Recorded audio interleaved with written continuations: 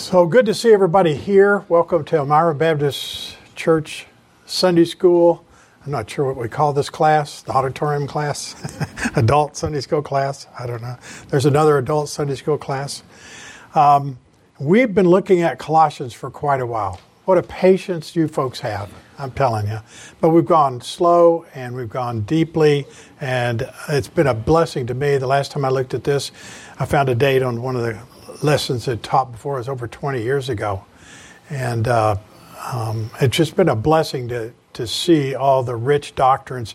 Because Paul, as he confronted error, he dives deep into why or what you should believe. He doesn't go into, don't believe this error. He goes into, here's the truth. And he presents the authentic, real, full Christianity. And most cults and most false teachers attack the Lord Jesus Christ, and he proclaims him as fully God and fully man. And so we are welcome to everybody. Thanks for all that are watching online. We're looking at Colossians 2, 8 through 23, if you want to turn there. We have been looking at false philosophy because it's like 7 verses. So we're down to verse 14. We hope to do 15 next week. And we'll have a word of prayer. Then people from the congregation, the audience, will read the various sections. So if you'll turn and follow along as we read to each other, I thought it'd be fun to have it do that way. So let's have a word of prayer and ask the Lord to be with us as we look at the book and chapter of Colossians, Paul's warnings against heresy. Father, we thank you for the wonderful book of the Bible that Paul wrote, and you by the Holy Spirit enabled him to speak your words. We know it's just as appropriate for us today as it was for the Colossians 2,000 years ago. We thank you that it's God's word. Every word is inspired.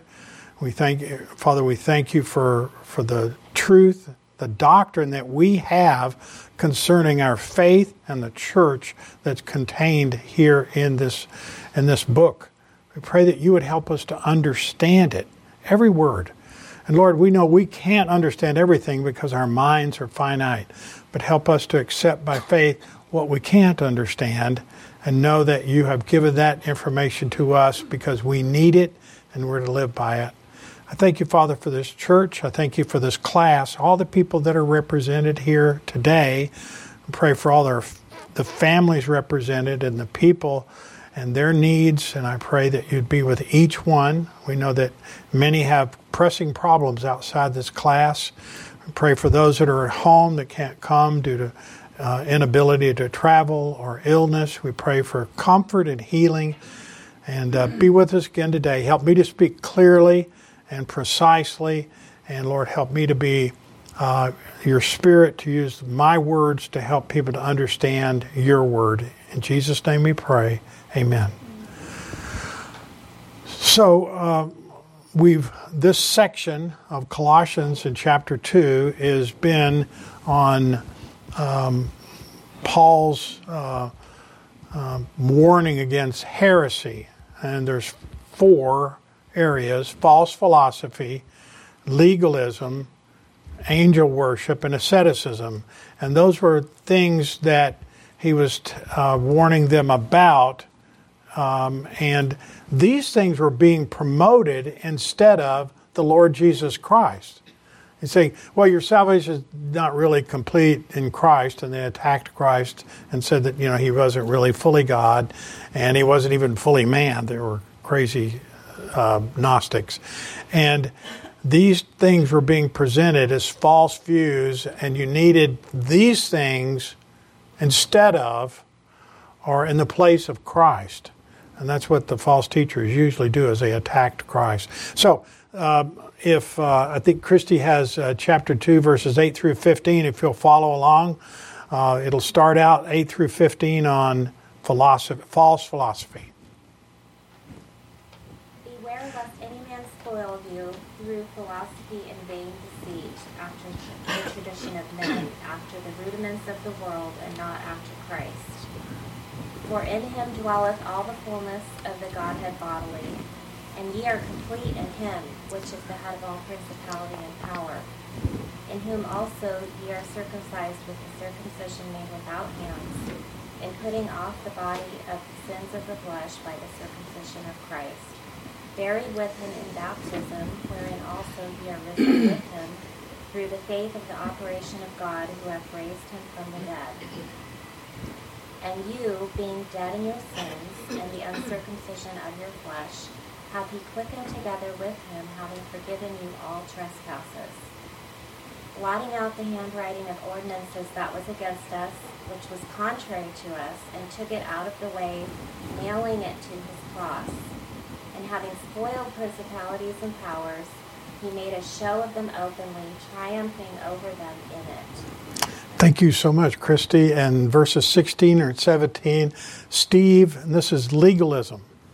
Let no man therefore judge you in meat or in drink, or in respect of a holiday, or of the new moon, or of the Sabbath days, which are a shadow of things to come, but the body is of Christ. And verses 18 and 19 are angel worship, and Cheryl has that. Let no man beguile you of your reward in voluntary humility and worshiping of angels, intruding into those things which he hath not seen, vainly puffed up by his fleshly mind, and not hold the head, from which all the body by joints and bands having nourishment ministered and knitted together increaseth with the increase of God. Okay, and the next is asceticism. That's beating down of the flesh. That's verses 20 through 23. Ms. Salmons. Wherefore, if ye be dead from the rudiments of the world, why as though living in the world are ye subject to ordinances? Touch not, taste not, handle not, which all are to perish with the using, after the commandments, the doctrine of men, which things have indeed a show of wisdom in your worship and humility and neglecting of the hope of the body, not in any honoring to the satisfying of the flesh. Thank you. You all read like you were reading like Alexander Scorbier, one of those guys that does the narrations, really did a good job. Thank you very much. I wanted to do it that way to help emphasize the different sections, what was meant, and also I followed along, and I appreciate that as well. Now, I want to move quickly through the review. We see the warning against false philosophy where he says, beware lest any man spoil you. And that literally means take you, kidnap you through philosophy and vain deceit or empty trickery and deception. After man's tradition, after the elements of the world and not after Christ.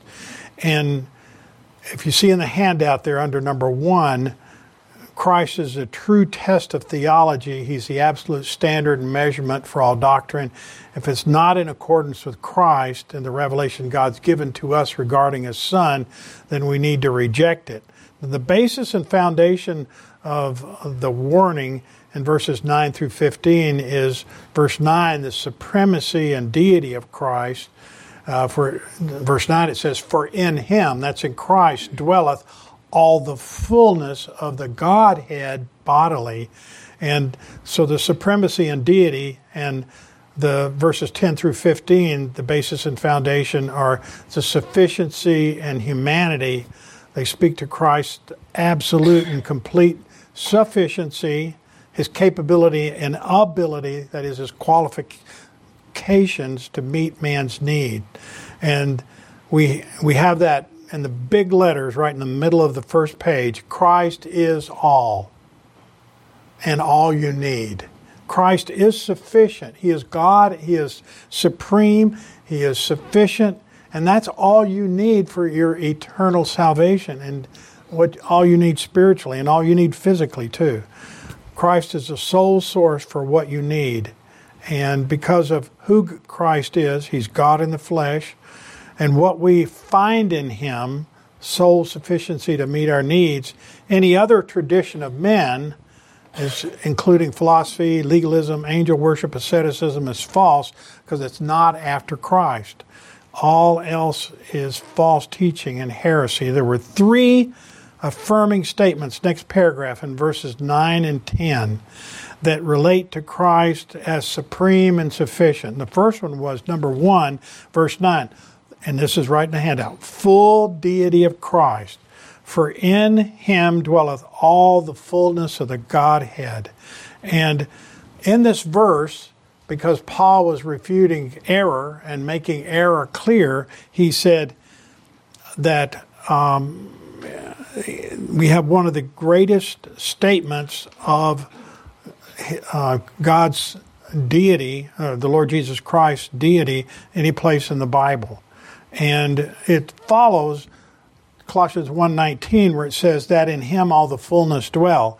You notice he uses that term fullness in the next paragraph. Paul takes fullness, which was one of the favorite terms of the Gnostics and false teachers of that time, and then he uses it against them. He takes it and uses it to describe how Christ is God. The fullness of God dwells in Christ. The fullness of God dwells in Christ. And he uses that over and over. And as we see that, I love those things because it really makes the text rich as you see how subtly but profoundly Paul refutes the heresy. Now,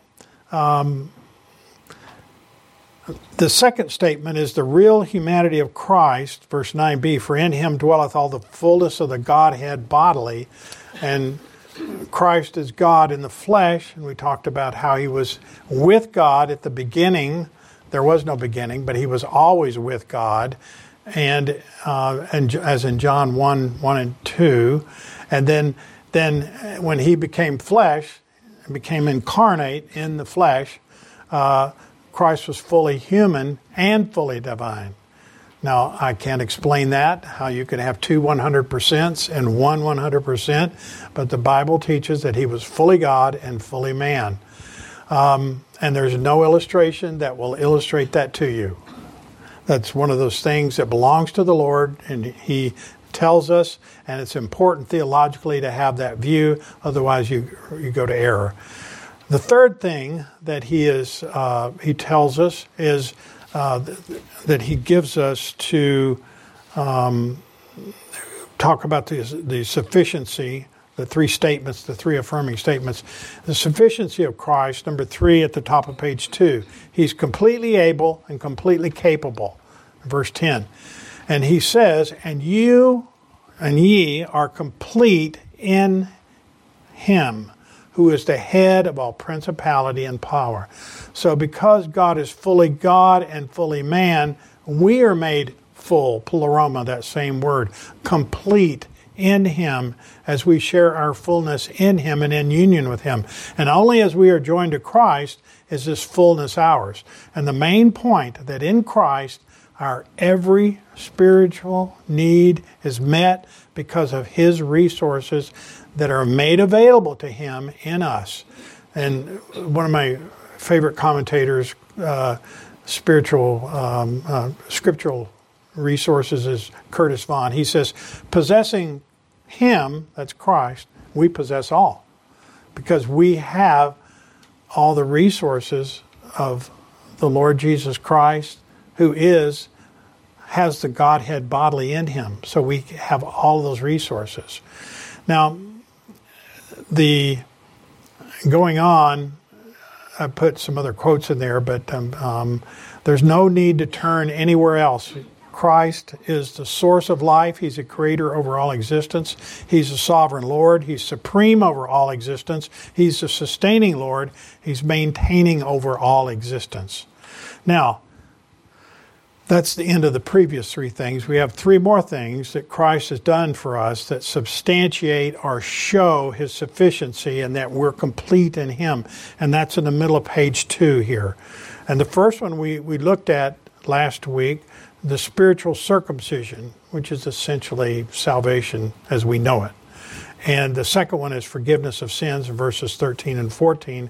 And then victory over the forces of evil, which is we hope to do next week, verse 15.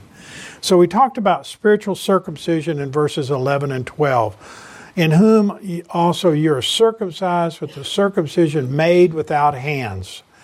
So that's not the physical circumcision. And putting off the body of the sins of the flesh by the circumcision of Christ. So the spiritual circumcision is the circumcision of Christ. Buried with him in baptism, wherein also ye are risen with him through the faith of the operation of God who hath raised him from the dead. And so we looked at that and we determined that putting off of the body of the sins of the flesh was, the word there means down at paragraph C, the last paragraph on chapter 2, page 2. The Greek word for putting off means a putting off or stripping off, a casting away. And through that imagery and the act of removing and discarding filthy clothing, this signifies the conversion through the spiritual circumcision of Christ that believers have. Through that, they have a removal of the sins of the flesh and a removal of the power of the flesh. As a result of salvation, we're a new creation. We can now put off the power of the flesh through the influence that influences us through the fallen nature, our old evil sin nature, and we can mortify the flesh in the body. Before salvation, we had one thing we could do: follow the old nature. There was not anything we could do that would please God. You were a sinner. The Bible actually says that we were under if you're not under Christ, you're under Satan. So, John 8:48. So now that we are saved, we are able to please God because we can. The Holy Spirit lives within us, Christ lives within us, and we have a new nature that allows us, we're a new creation, we're able to have victory over sin. And there's a number of verses here. And then it goes right into baptism. It goes into baptism not to compare it to the old circumcision, but it goes into it to emphasize, in the middle of paragraph D on page 3, to emphasize that the Christians participated in the death, burial, and resurrection of Christ. And we were buried with him in baptism. It's identification with Christ. And it's one of the two ordinances. And we're going to do the other ordinance here, I guess, this morning, the Lord's Supper. And this is an ordinance that we do. Baptism does not save.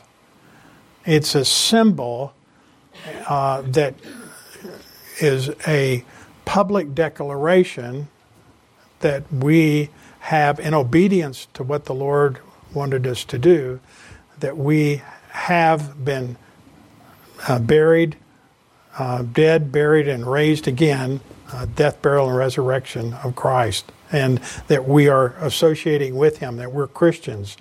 That the same power that raised Christ from the dead is the same power by which we are made to be risen with Christ. In fact, that word operation there, by the operation of God, means energy or power in the Greek here. Okay, so number 2 on this is the number 2, second thing that Christ has done for us that demonstrates his sufficiency and his completeness and our completeness in him.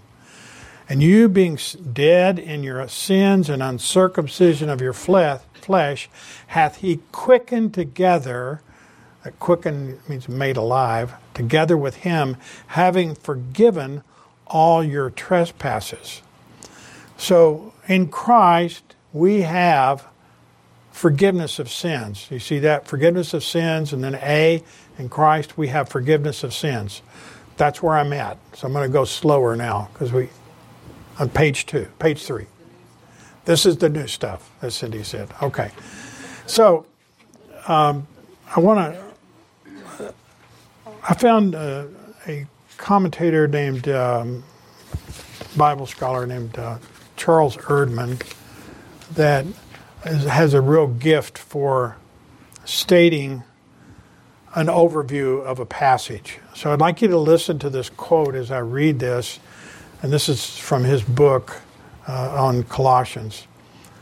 This gift of a new life is associated by Paul with another act on the part of God, a gracious bestowal accepted by faith, namely forgiveness of sins. That's what we're talking about. The point being that forgiveness of sins is the second thing that the Lord has done for us that demonstrates His sufficiency and completeness. And the first one was salvation. Okay, so it goes on. Having forgiven us all our trespasses. The pronoun is here changed from you to us. Paul thus gracefully associates himself with his readers. He gratefully acknowledges his part, his need also, in the pardoning grace of God. Such pardon was necessary.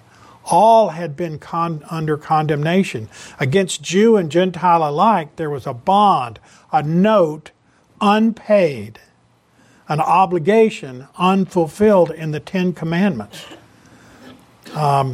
This bond was the law of God, chiefly the law embodied in the Ten Commandments. This bond, Christ canceled by His atoning death, having blotted out the bond written in ordinances that was against us, which was contrary to us, and which He hath taken it out of the way, nailing it to the cross. Now, we're not on verse 15, but I couldn't resist. I want to read this, his summary of verse 15. This death of Christ was not only a pardon, it also is a manifested might. Might is in power. It not only canceled a debt, it was a glorious triumph. By His cross, the mighty victor, capital V for honoring God, by His cross, the mighty victor defeated Satan and all his hosts. He despoiled them of their armor. He put them to open shame. He led them captive in triumph. Having despoiled the principalities and the powers, He made a show of them openly, triumphing over them in it. Why then fear the spiritual powers and angelic beings before whom the false teachers bowed in worship? Why submit to Jewish rites and ceremonies? Christ alone is the Savior. He is supreme. In Him is life. He meets our every need. Christ is sufficient. Paul's message is here. You don't need the other stuff. You just need the Lord Jesus Christ. And he so masterfully presents that to the Colossians. When you dig down deep and you look at it and you think, boy, that's just in your face. It's Christ alone, not all this other stuff, not angels, not legalism, not philosophy, not asceticism, not works, not anything else. Christ alone. So, in Christ, we have the forgiveness of sins. The verse continues the thought, as you being dead in your sins and uncircumcision of your flesh, hath He quickened together with Him, made alive together with Him, having forgiven you all your trespasses. So the verse continues the thought that as God raised Christ from the dead, in verse 12, He also raised us with Christ. We were dead. That's D-E-D, dead. We were dead in our sins. But now, as believers through faith in Christ, God raised us with Christ. In Christ we share His bodily resurrection spiritually. And MacArthur wrote, a quote here, it's in your handout, only through union with Jesus Christ can those hopelessly dead in their sins receive eternal life.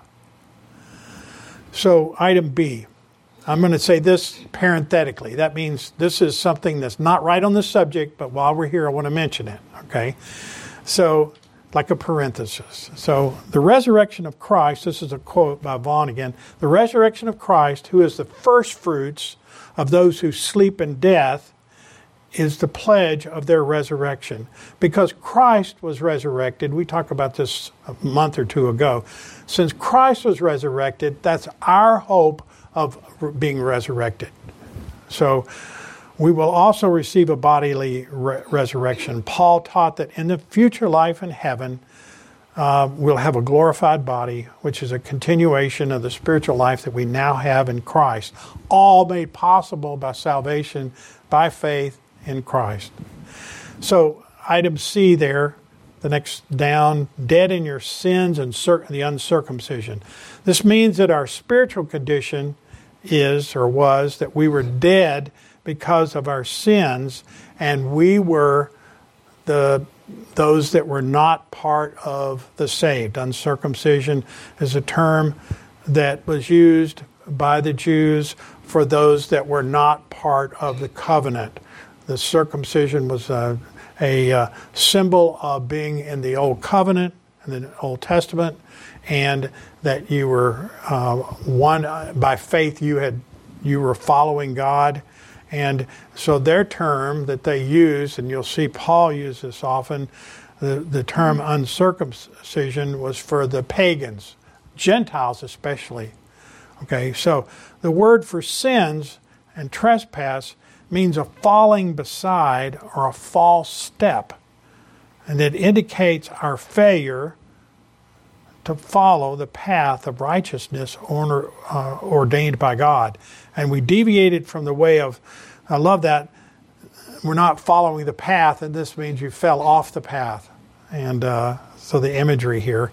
So you're not following the path of righteousness ordained by God. We deviated from the way of righteousness and truth, uprightness and truth. So uncircumcision means spiritually those who are not saved. And the term was used like that. Now, one of the more famous places that was used was when Stephen in Acts 7 was preaching to the Sanhedrin. The Sanhedrin were the rulers. There was there was a Sanhedrin in every locality, but large enough to have some type of government religious structure. But there were 70 men and a high priest, the main great Sanhedrin, the main one, and they were the rulers, and they would make decisions. So these were the religious folks. And in Acts 7:51, Stephen, when preaching to them, he made them so mad that they stoned him.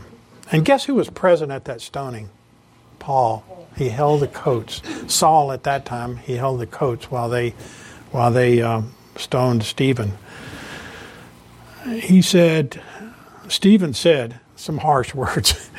He said, "Ye stiff-necked and uncircumcised in the heart and ears." And that was like cursing them. It really was. Those are powerful words. Stiff-necked means that they were a pain. Okay? I mean, really, they were a pain. They were a pain in the neck. Stiff-necked and uncircumcised in the heart and ears. You do always resist the Holy Spirit as your fathers did. So do ye. And they stoned him. When he talked about the Lord Jesus Christ was God, they stoned him. And I always thought that was really powerful. He was able to look up into heaven, and really powerful. Anyway, so the uncircumcision was used as a metaphor for those that were unsaved. And verse 13, continuing the terms here, you hath he quickened together with him. And verse 13, Paul emphatically states that they were made alive together with Christ at the time of their conversion. He emphasizes their participation in their conversion, or in the resurrection rather. They did in the resurrection. Read Ephesians 2:5. which even when we were dead in sins hath quickened us together with Christ. But God, reading with verse 4, but God who is rich in mercy, for his great love wherewith he loved us, even when we were dead in sins, hath quickened us together with Christ. By grace you are saved. This is chapter 2, verse 8 and 9. We know those. For by grace are you saved through faith, that not of yourselves, that's the gift of God, not of works, lest any man should boast. And so Paul here is telling them that God, he emphasized their participation in Christ's resurrection. It doesn't mean that believers were quickened in the same manner or resurrected in the same manner, the same way, because the Lord Jesus Christ was God and we were not. We were sinners saved by grace, but we were raised with him, and that expresses that fellowship and the new life that's now made possible by Christ, and that believers shared it with Christ. The next one is having forgiven all your trespasses. Verse 13 means that God, at the same time he quickened us, same time he resurrected us, he forgave us. For the experience of forgiveness is simultaneous with quickening. Vaughn. Forgiveness and quickening are the same act of divine grace viewed under different but complementary aspects. You look at from one side, it looks like quickening. You look from the other side, it looks like forgiving. So they're very closely related. That's a scholar named Bear, B-E-A-R-E. So I have a note down here. The word forgiven, and I really do love this. If you like to look behind the scene at the actual words, note the word forgiven that's used here is based on the root word for grace. So the root word for grace is C-H-A-R-I-S, I believe. And it means to grant a favor or kindness, to give freely. For by grace are you saved. It's something unmerited that God did for us. And it means to give freely and to grant forgiveness freely. So I think that is the indication to us that divine grace is a foundational principle at work here for forgiveness. Because even the words are the same. And so forgiveness of guilty sinners who put their trust in Jesus Christ is the most important reality in Scripture, John MacArthur. Okay, so turn the page. We're now on number 4, page 4.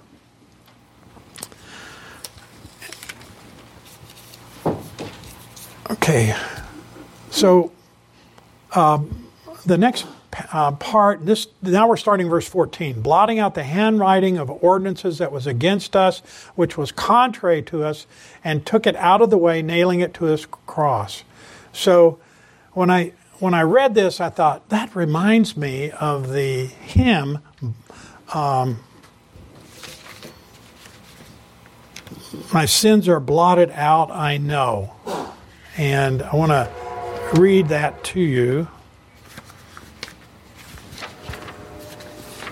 It's on page 322 in your hymn book there. My sins are blotted out, I know. What a wondrous message in God's Word. My sins are blotted out, I know. If I trust in Him, in His redeeming blood, my sins are blotted out, I know. My sins are blotted out, I know. My sins are blotted out, I know. They are buried in the deepest of the depths of the deepest sea. My sins are blotted out, I know. Once my heart was black, but now what joy. My sins are blotted out, I know. I have peace that nothing can destroy. My sins are blotted out, I know. And the final verse, I shall stand someday before my King. My sins are blotted out, I know. With the ransom host, then I shall sing. My sins are blotted out, I know. So the next time this is where that came from, the verse that came from. The verse expands our understanding. Verse 14 expands on verse 13 and expands our understanding of forgiveness, describing it and what it means what forgiveness means and how it was accomplished. So having blotted out, that means having canceled.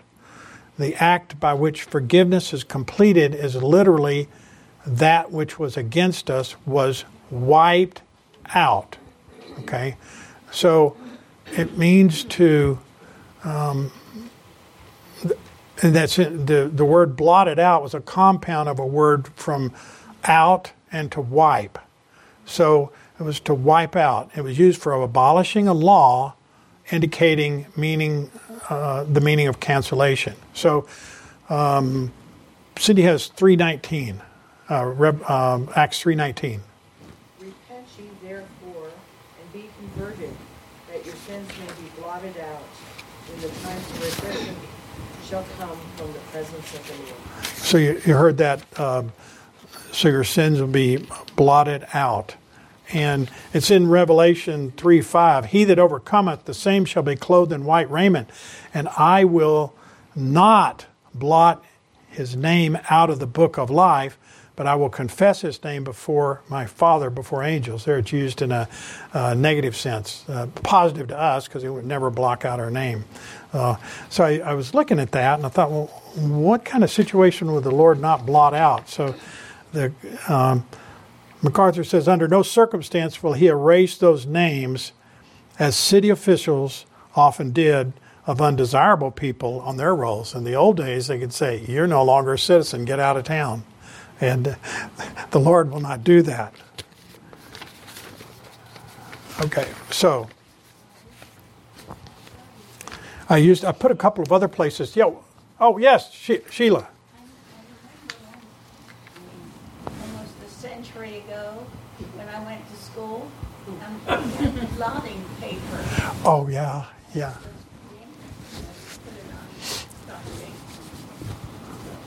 But your name, it was still there. Yes, right.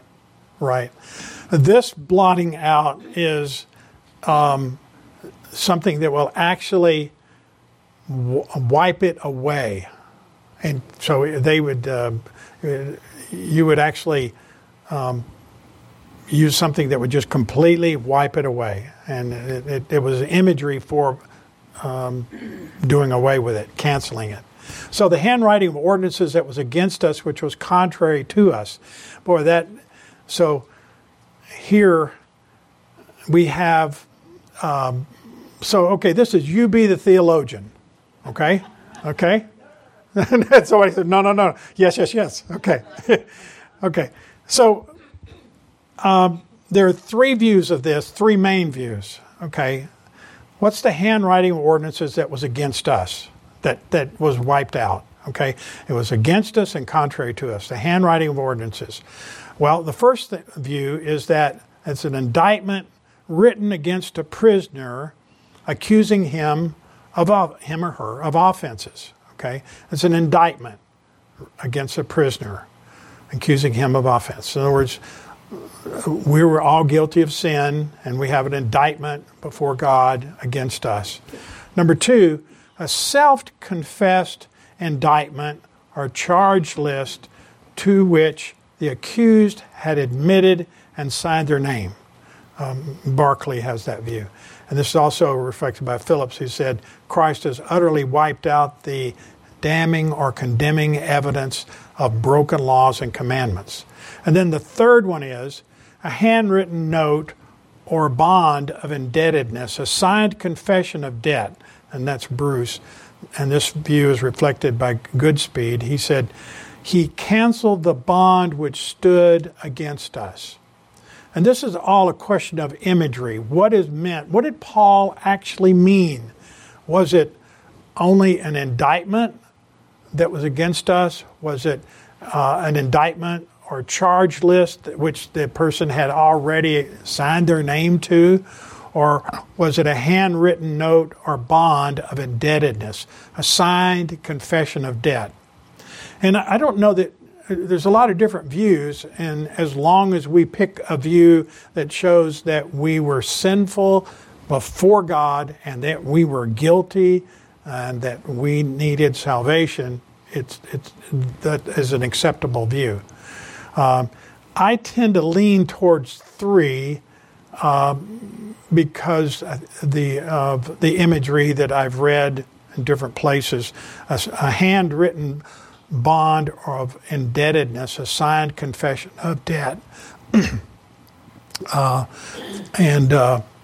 But you decide. You decide. It's those 3. Those are the main things.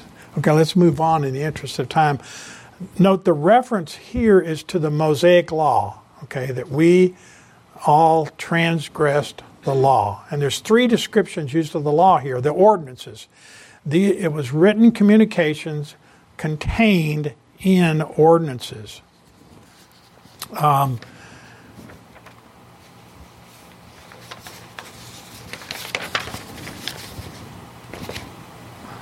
Ephesians 2:15, having abolished in his flesh the enmity, even the law of commandments contained in ordinances, to make of himself of twain, that's 2, one new man, that's Jew and Gentile, so making peace. That's a place where we could see what that word ordinances mean. It's the law. There's a written code of regulations and requirements. Number 2, the other description is that was against us. God's law had a valid claim against us in that we had failed, and it condemns us and shows us as guilty. And that was contrary to us. The law also stood directly opposed to us. You'll actually see enemy or enmity in some verses. Since we could not meet its requirements and claims, it was, in a way of speaking, hostile to us. So, ordinances, it was against us and contrary to us. The law justly stands, rightly stands, in opposition to us, accuses us, declares us guilty before God. So I want to read J. Vernon McGee, who likes to take difficult concepts and express them simply. He says, blotting out the handwriting of ordinances that was against us, the old flesh of ours, he says, this old flesh of ours has been condemned. When Christ died, he died for you and me. He paid the penalty for our sin. When the Lord Jesus died, they wrote above him, this is Jesus of Nazareth, the King of the Jews. He was being publicly executed on the grounds that he had led in a rebellion. This was, of course, not true, but that was the charge against him. When the people standing there read the sign, they understood he had been disloyal to Caesar, at least charged with that, and that he had made himself to be a king. To them, that was the reason he was dying on that cross. But when God looked on that cross, he saw an altar on which the Lamb of God who takes away the sin of the world was offered. God saw another inscription there high above the inscription that man had written, blotting out the handwriting of ordinances that was against us, that which was contrary to us, and took it out of the way, nailing it to the cross. What did God write on that cross? He wrote the ordinances. He wrote the 10 Commandments. He wrote a law which I cannot keep, ordinances of which I am guilty of breaking. When Christ died there, he did not die because he broke them. He was sinless. But it was because I broke them, because I'm a sinner, because you are a sinner. All have sinned and come short of the glory of God.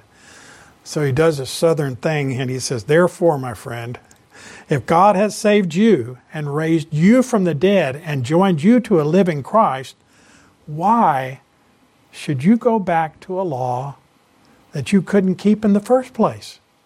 Because that's what the Gnostics wanted them to do. Go back to the law. The Judaizers, go back to the law.